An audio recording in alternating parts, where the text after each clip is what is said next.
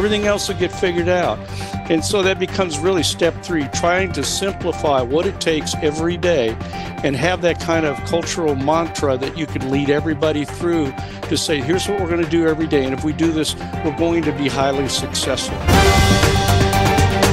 Would you say that everybody that comes to you is immediately ready to sell, or do you have to coach them through that process? What we would do is set up what I call a business continuity plan. Let's figure out well in advance of any sale. At the end of the day, how much control can I get over my future? And isn't that really the secret for most people in life? I want as much control as I can get. If I feel out of control, I'm not going to be very happy.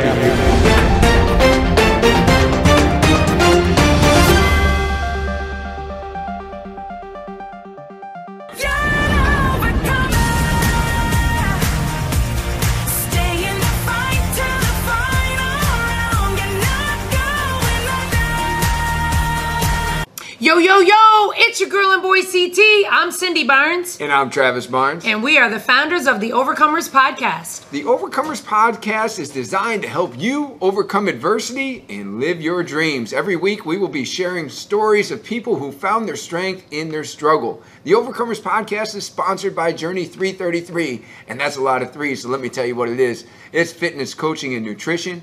It is a place where we help you to look better, live better, and feel better, and it is mind, body, spirit. Today, we're going to help you get your mind right with our special guest. Welcome, everybody, to the Overcomers Podcast. I am excited about our guest today. This guest just did the most awesome presentation that I have ever heard. We were just at the Todd Durkin Mastermind Retreat that was Think, Dream, Do. And man, did he do it. He did it for me. Let me ask you a question, Overcomer Nation. Are you ready to live to be 100?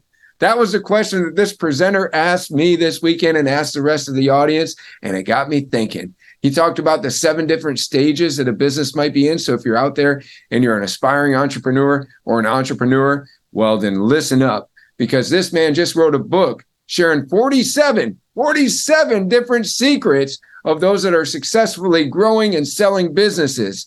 The name of that book is Quiet Plans, Exciting Results. My guest today is attorney Dave Seitter. Welcome to the show.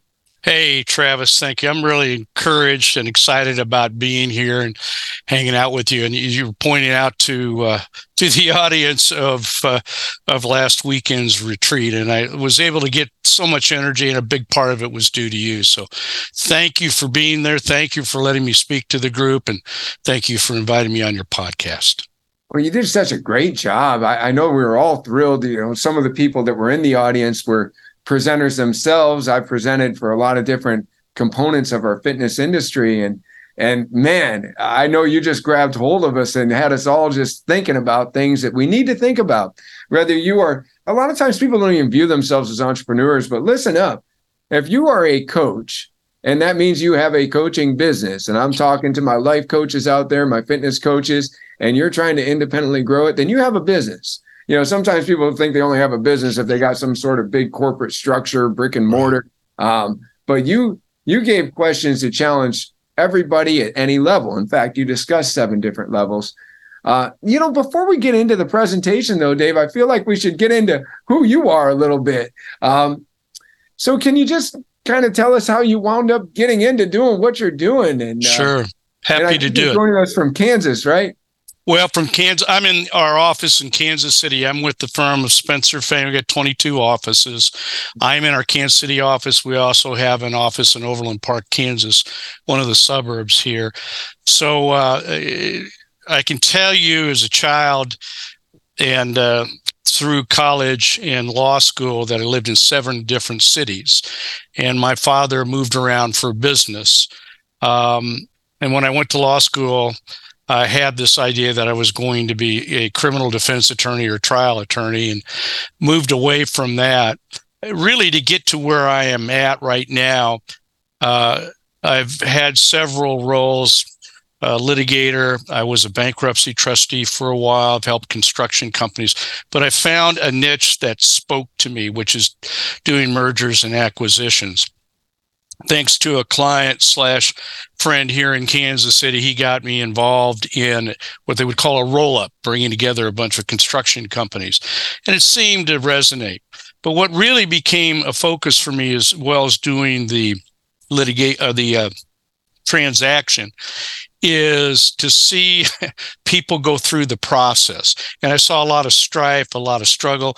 I saw a lot of happiness. In fact, I tell people one of the reasons I got into M&A is, other than adoption, is probably the only two things I've seen in the law that at the end of it, usually everybody was happy. Most of the other avenues that you take in law, you're probably not very happy because, you're showing up with a serious issue that you need to have somebody solve. But I also saw, as much as I enjoyed doing the transaction piece, there was quite a significant human being piece, the agony and the struggle of getting to the point that they were going to sell, and the difficulties I think exist for people in parting with their business. I would say with a lot of men, and I'm not willing to say that with women. I think they handle it differently. But with men, a lot of times business is almost their spouse. A lot of times business is their first child, and it's hard, to part with that. I saw more and more of this struggle and anxiety. I decided I need to sit down and write a book, which is the book that you're referring to, Quiet Plans and Exciting Results, to try to help people with that journey. In fact, one of the chapters, I didn't talk about it at the retreat, is the Oregon Trail. I make an analogy of going through the M&A process, much like going down the Oregon Trail. And you'd really like to have a wagon master go with you. You really don't want to go down the Oregon Trail by yourself because the results may not be good. But there was something that spoke to my head but really to my heart about what people were going through. I'm going through a very significant one right now, and everybody's exhausted. We talk about at some point you're getting to deal fatigue, and you're just worn out. But there is a prize at the end usually, and it's a very positive prize, experience at the very end of it. It's not anything you really want to go through again. And in most instances, unless you are a serial entrepreneur or you're a private equity group, you're probably going to go through it once. So the experiences that I've had led me to want to share what my clients, not really me, but what my clients had experienced, and went out and interviewed clients, and they were very, very cooperative at a high level. In fact, a couple of clients helped me rewrite the book, which I thought was interesting. They went into great detail and gave me some more anecdotes. So very blessed in that regard. Well, I've learned when I ask for advice, I get advocates, right? So that's good when you turn it over to them and you get so much help. I wanted to comment on something you said, because I've said it so many times. I've said journey is my baby, right? Right. People come to you and they're like, so this is my baby, and I'm thinking about putting it up for adoption, essentially, like it's a very emotional experience. Would you say that everybody that comes to you is immediately ready to sell, or do you have to coach them through that process of getting into a position to truly be able to sell their business? To be blunt, never. Now, I need to be fair, because that's an absolute. I have not seen, with a first-time seller, I've never seen anyone really prepared on any level. And what I mean by that is 100% prepared. Mm-hmm. When you run a business, you're running the business for a variety of reasons, but you're not necessarily running it to sell it. You're not trying to put it in a position where you perhaps pay yourself out a minimal amount of money. Some people use businesses to fund some extravagant transactions, which, they'll have to make that peace with their God and the IRS. But there is a way to make your business look very, very, not only healthy, but increase the value. What is it? I need a bigger profit margin. I need more profit, and I need to keep the expenses down. Those are the easiest ones. I can't tell you how many times that people are not ready for that. And if they would have prepared a little bit, it would have raised the value. Equity companies, private equity groups, or financial buyers will seize on those opportunities, unfortunately. But the other part of it is a lot of times people will come to me on the sell side and go, I've got a letter of intent. Somebody wants to buy the company. And it may be out of the clear blue. There are a lot of private equity groups looking for deals. I mean, I get contacted quite often. Every attorney that does this gets contacted quite often. And, it'll come in, and when that comes in, you have a decision to make whether or not you want to go forward with it. And if your mind is not there, if you don't think you're ready, oftentimes it'll catch you off guard and in a position of vulnerability because you're really not ready to take that next step. So two things. One, probably your business isn't ready at the level it should be. And number two, you're probably emotionally not ready either. The third step is sometimes something cataclysmic has happened, a health issue, no succession plan, no one to come in your immediate family to take over. So something will show up. That is the catalyst and the trigger for saying, I think I really need to look at this because I do think it's time to go. Doesn't happen a lot, but I have seen that happen. Usually those don't go to conclusion. That is, they don't sell, but it starts them on the path to saying, I think I need to figure out what to do. In a perfect world, Travis, what we would do is set up what I call a business continuity plan. Let's figure out well in advance of any sale. And I'm saying like in your 40s and 50s. What does my long-term plan look like? What does my succession plan look like, and what does my exit plan look like? Those are three different steps that we can talk about, or three different intervals. But what you're really getting at is, at the end of the day, how much control can I get over my future? And isn't that really the secret for most people in life? I want as much control as I can get. If I feel out of control, I'm not going to be very happy usually with the result. I'm not going to be very happy with the experience. And overall, I would have probably come back with some regret and said, maybe I should have done it differently. And that's what we want to avoid. How do you do it? You set up a business continuity plan. What is that? Let's figure out how to start from where you're at right now until the end of your time on this earth. Oh, by the way, 100% of all businesses are sold. There are no exceptions, okay, as an owner, because you're going to die. I'm told that that's what's going to happen. Now, guys like you who are going to live forever, because you're going to live to be 150, you and TD, that's not going to be an issue. But, everybody is going to leave their business at some point. And I know that's a hard pill to swallow. It's not a conversation you want. But you don't need to be, morose about it. You don't need to be upset, but you can plan for it. Why? Because you want the control feature to leave under terms and conditions of your choosing. And in doing that, you maximize, I think, the outcomes. So you start with a long-term plan of growing the business, of which part of that is a succession plan. The succession plan means who is going to take over. And in a perfect world, you're doing that while you're still running the business. Here is my successor. Here are these successors. And then finally, the exit. I'm going to get bought out at this particular point. One of my clients that evolved out of a very large publicly traded company mandates people in the C-suite that they go find their successor and they plan for when they're leaving well in advance of that actually happening. I think it's brilliant. I don't see that a whole lot, but that's really the way to do it. Now, this is a very, very large company, but they started out small, and through this mindset of business succession planning, they've achieved this ability to have everyone find their successors and allow them to exit at the appropriate time that works for everyone.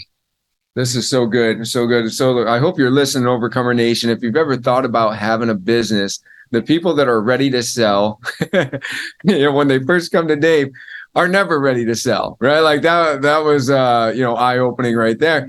And that's interesting what you said. If you're using your business to live extravagantly or, finance some sort of, hide some expenses or whatever the case might be, you're also not positioning your business for a good price, right? For a good value, right? Because your expenses are too high, your profits are too low.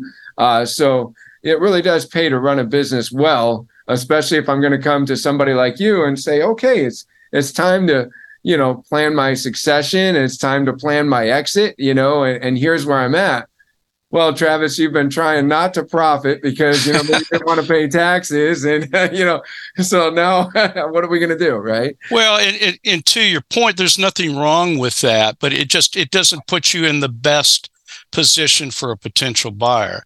I will also say maybe your best buyer is inside your company. And I would say that for maybe a lot of the folks in the business, in the fitness business industry. So they're going to be watching you and how you run the business, and they're going to adopt that same type of business mentality, how you deal with customers, how you bring in money, what your expenses look like. So right away, you should know that might be your most valuable potential buyer. How are you positioning yourself every day with them? I know that you can't tell us all 47 secrets on this call today. We've got to get the book to read those. Well, what do you think are some of the most important things for people to know? Some of the things you really want them to get from the book. Like if you don't get anything else from sharing these exciting results, that other entrepreneurs have gotten, I want you to get this. What are some of the top things on your mind or heart people to share? I think a couple of things that are very important that I have learned, and I've taken this on myself, is number one, discovering your unique ability, which I think TD calls it divine ability or some paraphrase of that. Uniqueness or something like that. Yes. Uniqueness, yeah. Yes. And the reason that I say that is, and I think especially for professionals, fitness professionals are professionals, attorneys are professionals, accountants are professionals. And what I'm getting at are basically people who bill on an hourly basis or do it based upon their particular skill set. I know in the law, it's often been said you need to be a 5-tool player. You need to do everything. That makes no sense to me. Nobody can do everything. What you can do is find out what you do best and then harness yourself to that. Dan Sullivan of the Strategic Coach would say with entrepreneurs, if I had a shock collar, I'd put it on all entrepreneurs that they have to live within their unique ability and not be able to go outside of it. And by doing that, you're going to be able to maximize what you do, your talents, your skills to the greatest number of people. And in doing that, that's going to accelerate your ability to grow your business, to be profitable, but really is a function of rendering more value for people. I do not have great skill sets in rendering value through billing or invoicing of my time. I don't. There are some people who are very, very good at it. I'm just not. I'm not one of them. I'm not someone that's going to be able to help people at any level with computers when they break down or the Xerox machine. There are some people that are very good at it. I mean, right now, if you know how to deal with computers and software and all that, I think you're friggin' brilliant. It's just not my skill set because nobody can live without it, anymore.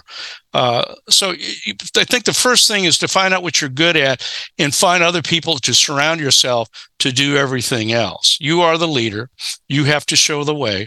And the way you do it is by what you are absolutely the best at, and delegate other things and not try to micromanage it, but find people that have the skill sets. There are tools and tests you can take. One of them is called Kolbe, KOLBE.com, where it will help you deal with this. Kathy Kolbe has invented. It's for entrepreneurs. You can figure out what you do best. You can figure out what skill sets you need from other people. So, I think that's the first thing.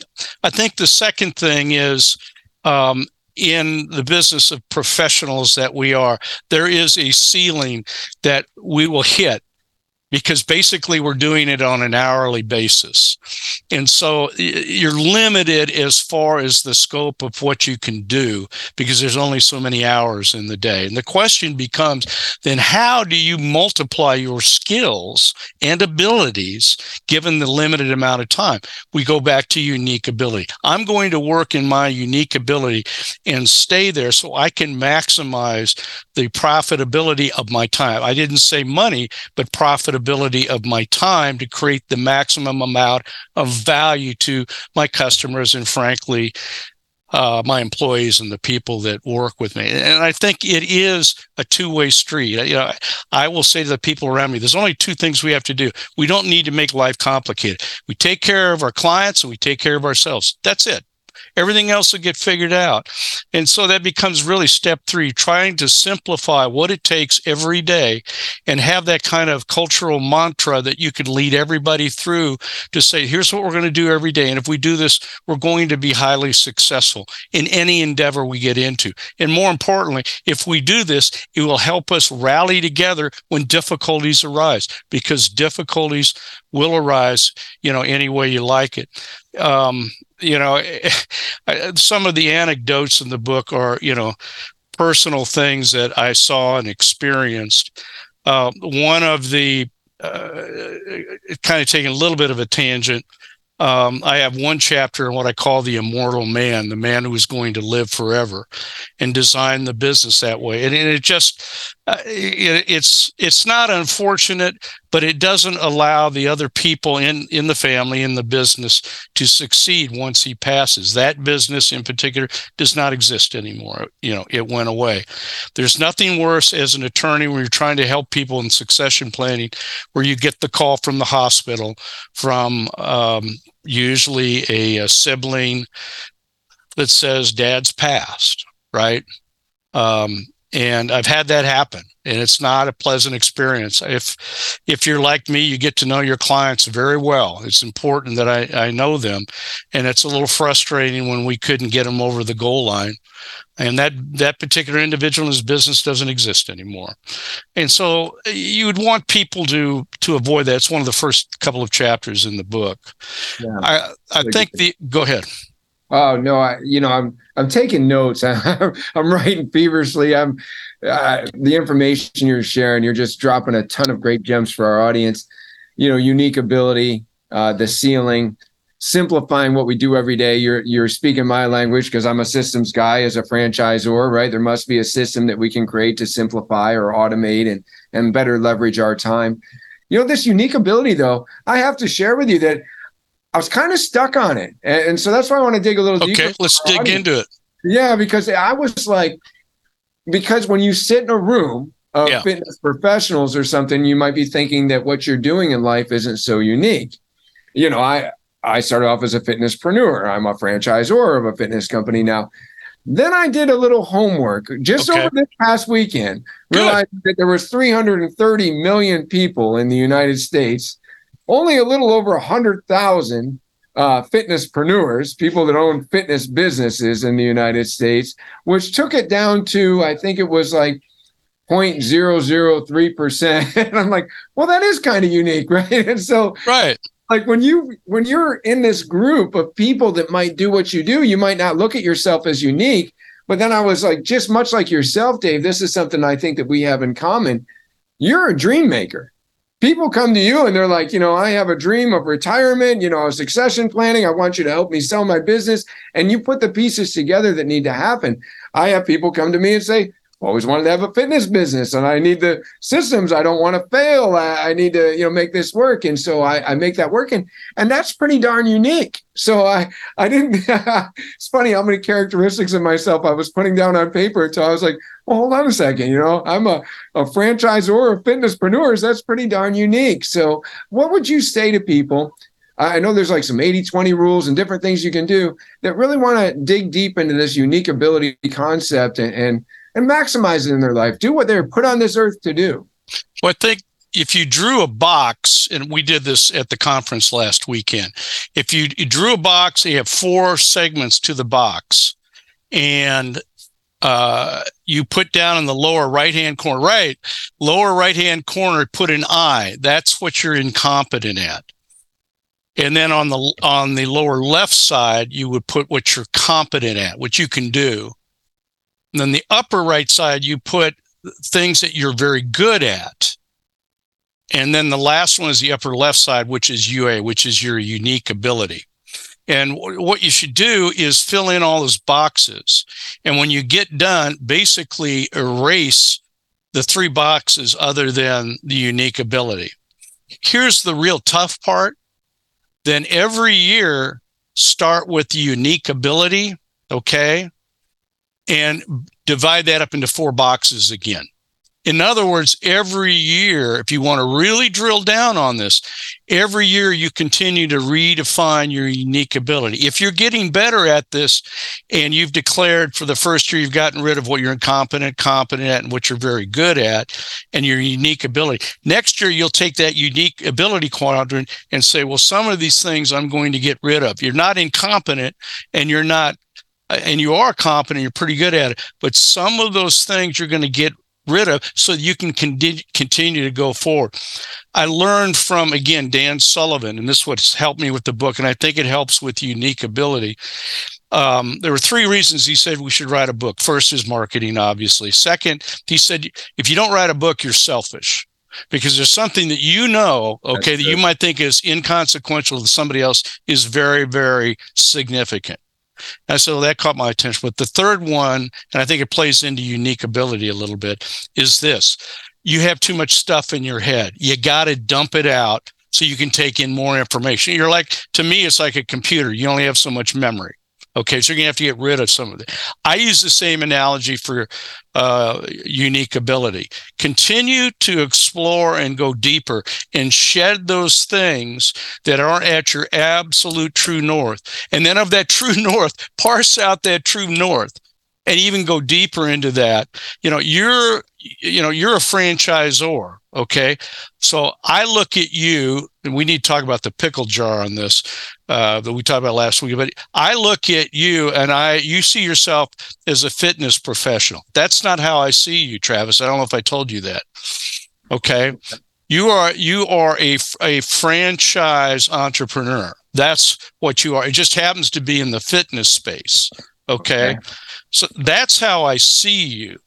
And that's not to say anything negative one way or the other about what you were doing or de-emphasize it. But I tend to look at you under that, that framework. You're Ray Kroc of McDonald's, okay? I mean, that is what, for the most part, you stand for, as I see it, because you're motivating all of these people and leading them to how they have their own businesses and create a system that you can support. So I would encourage you to go, all right, is your model now going to be somebody in the fitness industry? And I would say no.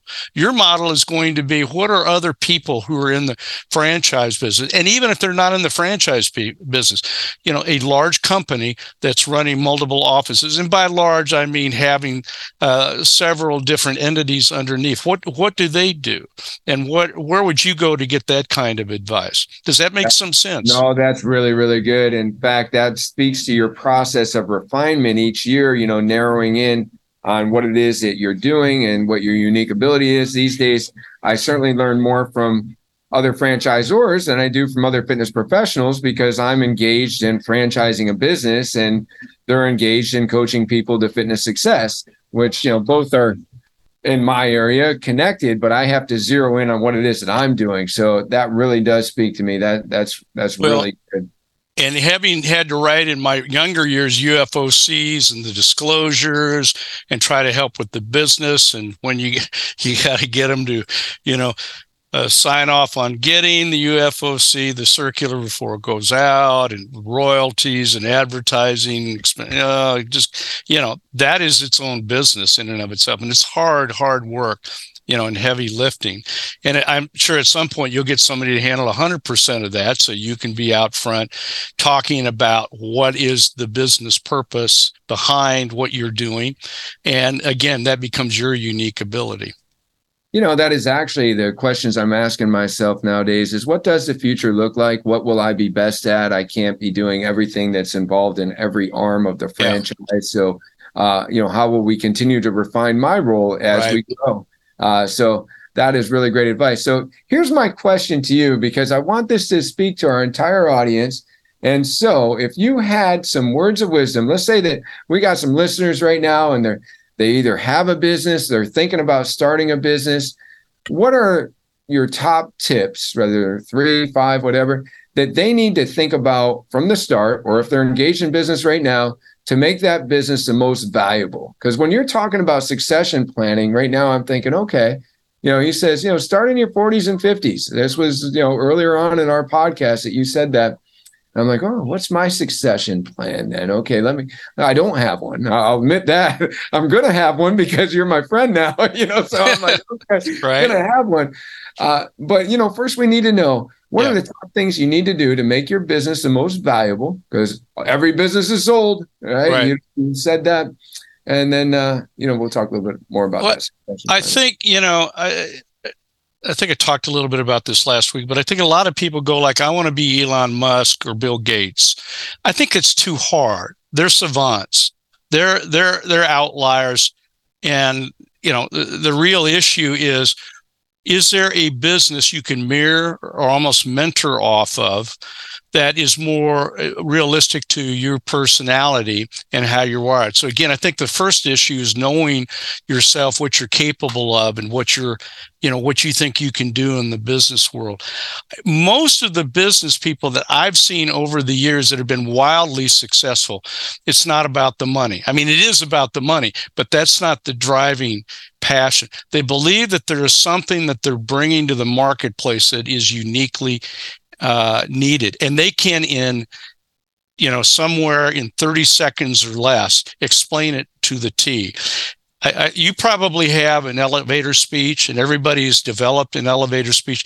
And I would, ask people to go out and try their elevator speech on people. If you stumble with it, if it isn't natural, you're not there. Here's the good news. You can get there. All it takes is two things: authenticity, honesty within your own mind, and repetition. That's about it. You just got to do it over and over until you believe it, but it's got to be authentic and it's got to be valid, in how you look at the life. And again, it becomes a question of who, and what you are. I think the second thing is always trying to find that differentiation that can make you somewhat unique in the business sense. I don't think you went out and sold your concept of the fitness business by saying, I am another fitness professional. That doesn't pose any kind of benefit. The people that I've seen, I mean, I've one client sells burial crypts and caskets. Okay. Mm-hmm. That is a business that doesn't perhaps appeal to everyone, but there is a value and a place for it. I've got another client that sells building materials. I've got another client that's involved in insurance and annuity business, people in construction. But if you talk to them, every one of them can give you a very express 30-second commercial or elevator speech about themselves, and you get it. And you can hear it and you can feel it. It resonates, and they're absolutely committed to it. Yeah. I think the third thing, third or fourth, wherever we're at right now, is you probably have, unless this is an inherited business, you probably need to go find somebody that's in the business. Okay. And try to mentor off of them and figure out if that is really where you belong or need to be. And maybe I'm giving this to people that are younger than you and I, that are just starting out. Sometimes some of the businesses that you go into look really, really, for lack of a better term, neat or exciting, and business is not always exciting. In fact, a lot of times, as you know, it isn't. There's nothing better than going out and trying it under somebody else's tutelage, and or read about what other people have done. And which goes to number 5, if we're up to there. You only learn from failure. Mm-hmm. If somebody comes in and says, I've always been successful, it always reminds me of the guy that goes to the casino and they always win. And the statistics would indicate somebody's lying here, either the casino or your friend. Right. I mean, that ain't happening. So the question is, how can you learn from other people's struggle? I don't believe we're placed on this earth as failures. I believe certain behaviors fail, But I don't think people, as long as you're getting out of bed, getting up and going forward, I don't think you're a failure. So you can take the hits and the defeats as long as you get up one more time, then you go down. But, I think it's those 5 characteristics that'll set people down the right road. And be Muhammad Ali, who said you only have to get up one more time, then you go down. Because you've probably seen it with a lot of people. I've seen a lot of people come close to failure. I've seen with their business, but they pick up and go on. I've seen people who've lost their business and yet pick up and go on. We know people in the fitness industry where they sold their business, come back and bought it after it failed from the person that bought it. So a lot of it is just tenacity. It's grit. It's endurance. It's persistence. And that's really what it's all about. And here's kind of the final one. Maybe you want to go into business, but maybe you shouldn't. Not everyone is cut out to be a business owner. Yeah, and I would ask you this question. There are a lot of difficulties. In your experience, what are those things that you've done that have somewhat challenged you at times that made you wonder whether or not you should still be in business? Because that happens to everyone. Again, I'll go back, Kathy Colby. I mean, she can help people identify if they're truly entrepreneurs. Not everyone should be an entrepreneur. What I mean by that is an owner. There's a difference, obviously, by analogy, in owning a house versus renting a house. It's the same with business. If you rent a house, you don't really care if there's a leaky ceiling. If you own it, you're going to fix the ceiling. Very good. Thank you for that opportunity. I will say this. The pandemic itself is something that can take the life out of you as you're believing in this greater purpose, that you're out there and you're doing what you're supposed to be. And then the government comes along and says, hey, man, your doors aren't allowed to be open, Right. And in fact, you even feel like they're talking smack about you, that you're a dangerous place to be. And right. I'm like, wait a second, we save lives. What are you talking about? And so then you question your existence. And of course, it takes a lot of the wind out of your sails. And then, how do you get that reinvigorated? You have to go back to something you were talking about earlier, which was the elevator speech. To me, I learned a few years ago that my elevator speech is not what we do or how we do it. My elevator speech is why we do it. Like we add life to people's years, and we add years to people's life, right? Like, I mean, that's what we do. And, how do we do it? Well, we put the fun in functional fitness, and it makes people want to keep coming back until they get those results. And then people are like, well, what do you do? And I'm like, well, it happens to be a group training center. But like, that's so insignificant to me these days. Is like, it's more really like the why behind what we do. And, I'll end with this. And if you haven't found something worth dying for, then you're not to live, Martin Luther King. And here's what that really speaks to me and says. There are times where I got up I still get up at 2:30 in the morning. And I've worked all day long and I'm nauseously tired. And I said, man, what am I doing? I'm a little imbalanced here. I'm a little overwhelmed. And then I realized the cause that I'm serving. And I realized that there's people that are alive today and that are living a healthy, mobile life with their grandchildren and that kind of thing because of what we do, because of the service that we offer. So, you have to tap into that. You have to tap into that why. You have to tap into that deeper purpose and live out your unique ability. So, sometimes we're getting confirmations and sometimes we're getting, education throughout this. So thank you for that confirmation. I think to your point too I want to reinforce it, is money is a byproduct. It's not an end result. To your point, if you're living your values and how you impact people, the money will show up. But I mean, you and I, we've talked about this. It's the impact that you make in people's lives and on the community and the culture and society. And I don't want to be tilting too much at windmills, but I think that's the bigger purpose. From that, money and the abundance that you want will come from it. And hopefully enough that you can give back through charitable contributions or, your church, whatever vehicle you think appropriate. That's really good. I've heard it said this quote. It says, if you focus on your customers, you'll have profits. But if you focus on your profits, you might lose your customers. Customers, right. That's a good one. So that is a good one. focusing on that, or people have said fall in love with your product or service, not in love with the money or the, whatever. So let me ask you this. Why should people get this book? Why should people, get the 47 Secrets to Big Business Success? Quiet. That's the subtitle. Quiet Plans, Exciting Results. Well, thank you. As an aside, I wanted to entitle the book, Never Take a Chicken to the Movie Theater. And I use that as, that is my way. And the publisher, Greg Justice and Kelly Watson, actually Kelly Watson said, no, we're not doing that.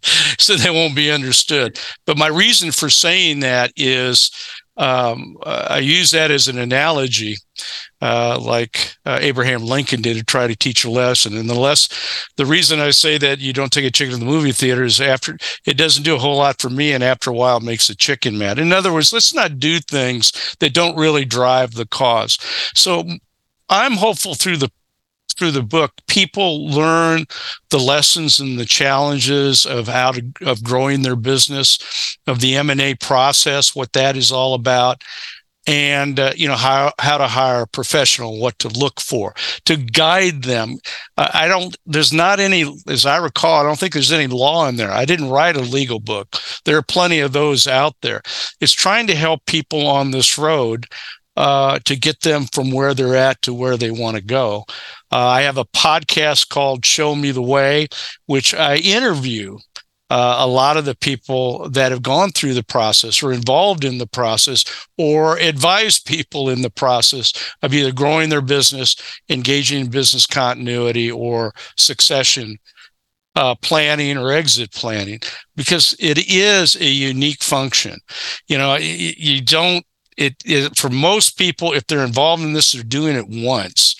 And I don't think most of them are prepared and would really like to be prepared and would like to have this as a reasonable experience and hopefully a great experience. So that's the purpose behind the book. After, practicing law for 44 years, there are some things that my clients have taught me that I thought was so valuable, I needed to pass it along.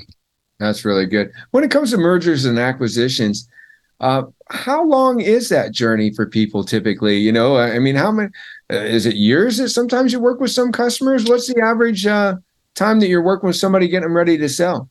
Well, there's really two different answers. The first answer is it can take, I would say 3 years to really get ready. Why do I say that? Because most people look at your business want to look back over the prior 3 years, your financial information. Okay. So that's what I say. There are some people I've worked with longer than that because they're really dealing with continuity planning. That is how to maintain the stability and growth that they want with the business. And they're looking really beyond selling it. They're looking at creating a legacy. They're really looking at creating a business that will continue forever. Not everybody does that, and that's okay. But I like working with those people to create a bigger picture, because most people that I find run businesses, they're very, very concerned about their employees and the people that work for them, and oftentimes their clients or customers. So it transcends that. So it can take a few years. I have usually seen from the beginning of the first conversation with someone to the time that they sell the business, you ought to plan a minimum of 12 months, and it's more like 18 months, because you're talking about assuming that you have not found someone or not aware of anyone to buy you, putting your business up to the marketplace for sale. So you're going to hire an investment banker or a broker to help you get it ready. You may or may not get with an attorney. You may or may not get with an accountant, but you'll put it in place. It'll probably take, depending on the time of year when you go to market, it's going to take at least 3 or 4 months to get someone that's really interested, maybe to go to an LOI. And then an LOI is a letter of intent. Then you go through the negotiations for the documents. They do the due diligence on the business. Monies are located. You finalize the plan. It's rarely less than a year all in. Now, sometimes I don't get involved until the LOI is in place, and then there's crunch time. I've got to get it done rather quickly. That presents problems usually for both parties. If they're too quick, they tend to overlook things. So you try to put things into perspective, and maybe they don't want to do everything in accordance with what we would say is standard, but you try to put it together in such a way that at least everybody understands what they're buying and what the risk is. I think, a prudent sale of a company of more than, say, $25 million, you're probably going to look at it at least in terms of, and I would say 25 million or less, at least a year. And longer than that, it's going to take more time.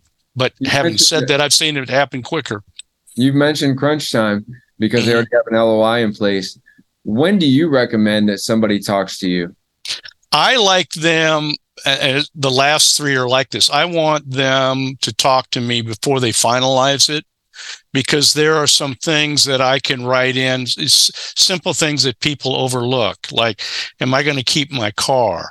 What about any type of loans that I've made to the business or taken money out of the business that I may have to repay? What about, am I going to be a consultant? Am I going to be an employee? How am I going to, fit in going forward? There are some legal issues that I would bring up that kind of transcend all of this, that, maybe is a little too much for what we're doing today, but something called a basket, something called a cap. In other words, how to limit our liability. Conversations that you can have up front that will benefit down the road.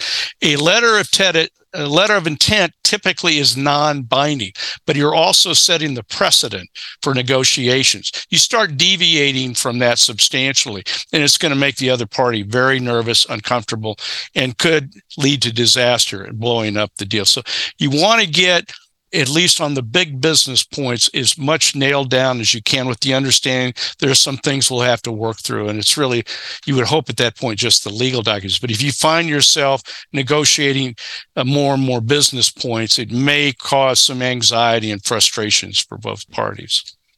And are some of those secrets that you just mentioned, some of those things that are not often thought about, are they in the book? Some of them are, yes, but there's some of it I left out because there are more stories about the individual's experiences in going through it. And a lot of times after the fact, some of those nuances aren't really remembered anymore. They're not significant. What I'm pointing to are things that can make the negotiation much more difficult. And you don't want it to be difficult knowing that you're going to have a lot of challenges. What do I mean by challenges? There's always going to be a time in the process where you get into something called deal fatigue. You're going to get worn out.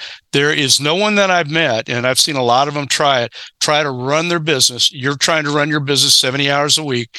Now multiply that times 2 because you're trying to sell your business. There's not enough hours in the week. So anything you can do up front to kind of smoothen that, knowing you're going to be exhausted, is to your benefit. And the reality is you're going to have deal fatigue any way you cut it. Anything you can do up front that will help you make it as smooth as possible is in your best interest. Deal fatigue. That's a good one. That's a good lesson. So, I want to ask you this question, and it's a little deeper. Dave, you are a deep soul. It's been an honor to get to meet you, to listen to you present, to have you on this podcast today and have you share with our audience. What will your legacy be? Well, again, I'm challenging, you and the folks last weekend to the notion we're going to live to 100. I mean, I think science is there. I think we're healthier. I think there's a lot of things we can do. And so I see helping people through the process, transcending law, but helping them through the entire process of growing their business so that they can leave it on their terms. I think the big thing that exists that I can't always do in law, but I can do in helping them through a business continuity plan, is give them maximize their control over themselves in the business. Because I've yet to meet anyone who wants to be a victim to business. Right at the end of the day. Yeah, count me out of that one. Yeah. And so part of this is my growth in trying to look well beyond the law. I mean, I'm not an MBA. Okay. I'm not a CPA. I'm not an insurance guy, but I've seen enough other things to lead me to conclude there's a place for someone to come in here to help the individual grab the reins to look at the entire business continuity plan that they should have for themselves, their business, their family, their employees, and the customers. So that's where I'm going. And I'm going to be learning as I go along. And the fun part about it is you get to really know people, and you can start a process of really invading their business. I don't invade their business as much as I want to, but I'm an attorney. I'm brought in on specific issues. But as I've gotten more into my business succession planning, people are inviting me in because everybody needs help. The question is, do they need your help, or where do they go for help? And the ultimate reality is I can provide and will continue to provide, and think I can grow into that with people to help them through the totality of it. Because for me, law is a vehicle, but it's not the only vehicle of services I can bring to the table. That's really good. That's really good. So if people want to connect with you and Yes, sir. Get more of you, more lessons learned, you mentioned a podcast earlier. What are the best ways to connect? There's quite a few ways, actually. First of all, there is the book, Quiet Plans and Exciting Results. It's available on Audible as well. You can get the printed version or the Audible version. You can listen to my podcast, Show Me the Way, and of all the people I interview there, and that'll give you a little flavor of what I have done and people that I've helped. You can contact me at Spencer Fain, our headquarters in Kansas City. We are at 816-474-8100 and ask for me. I'm at Seitter, Seitter at Spencer Fain, SPEN as in Nancy, CERFAN as in Nancy .com. You'll find me. I have a YouTube channel that I haven't started to populate. You can find me on LinkedIn. So there are quite a few ways you can run me down. I have my own website, daveseitter.com. So okay. I'm if you put me out there, put the name out there's probably any number of ways to run me down. Well, I highly recommend connecting with this man because it's been a great connection for me. In fact, I look forward to the conversations to come. You've given me some things to think about with succession planning. Maybe it's Nico. You got to meet my grandson over the weekend. Who knows? Yeah, Nico. Yes. Yeah. He's only one right now, so I don't know how he feels about that. We'll have to find out. Well, I appreciate you inviting me to be on your podcast, Travis. Thank you so much. Well, thank you. Any final words? I would always say this at the end of the day, and again, I quoted it for all of you business owners. I think it was John Adams writing a letter to his wife. This is courtesy of David McCullough, who wrote the book on John Adams. And it was during the difficult time of the Revolutionary War, which most of that time was difficult. He said to his wife something to the effect, "I am not sure of our ultimate success, but I have something much more important to give you. And that is that we deserve our success." I think everyone that listens into your podcast deserves success in their business endeavors. That is so good. Thank you, Dave. Thank you for the honor of having you on the show. And thank you for sharing with our audience today. Thank you. Thank you, Travis. Thanks for listening, Overcomer Nation. Make sure if you haven't already, give us a 5-star rating. Make sure that you share this and subscribe so you can see all of our future content. That's right. And if you'd like to be a guest on a future show, go to overcomers-podcast.com. If you're interested in our franchise opportunities with Journey 333, then go to www.journeyfitness333.com. And finally, if you like what you heard today and you feel like you're somebody that needs a bit more coaching, go to travisbarnes.com. Yeah!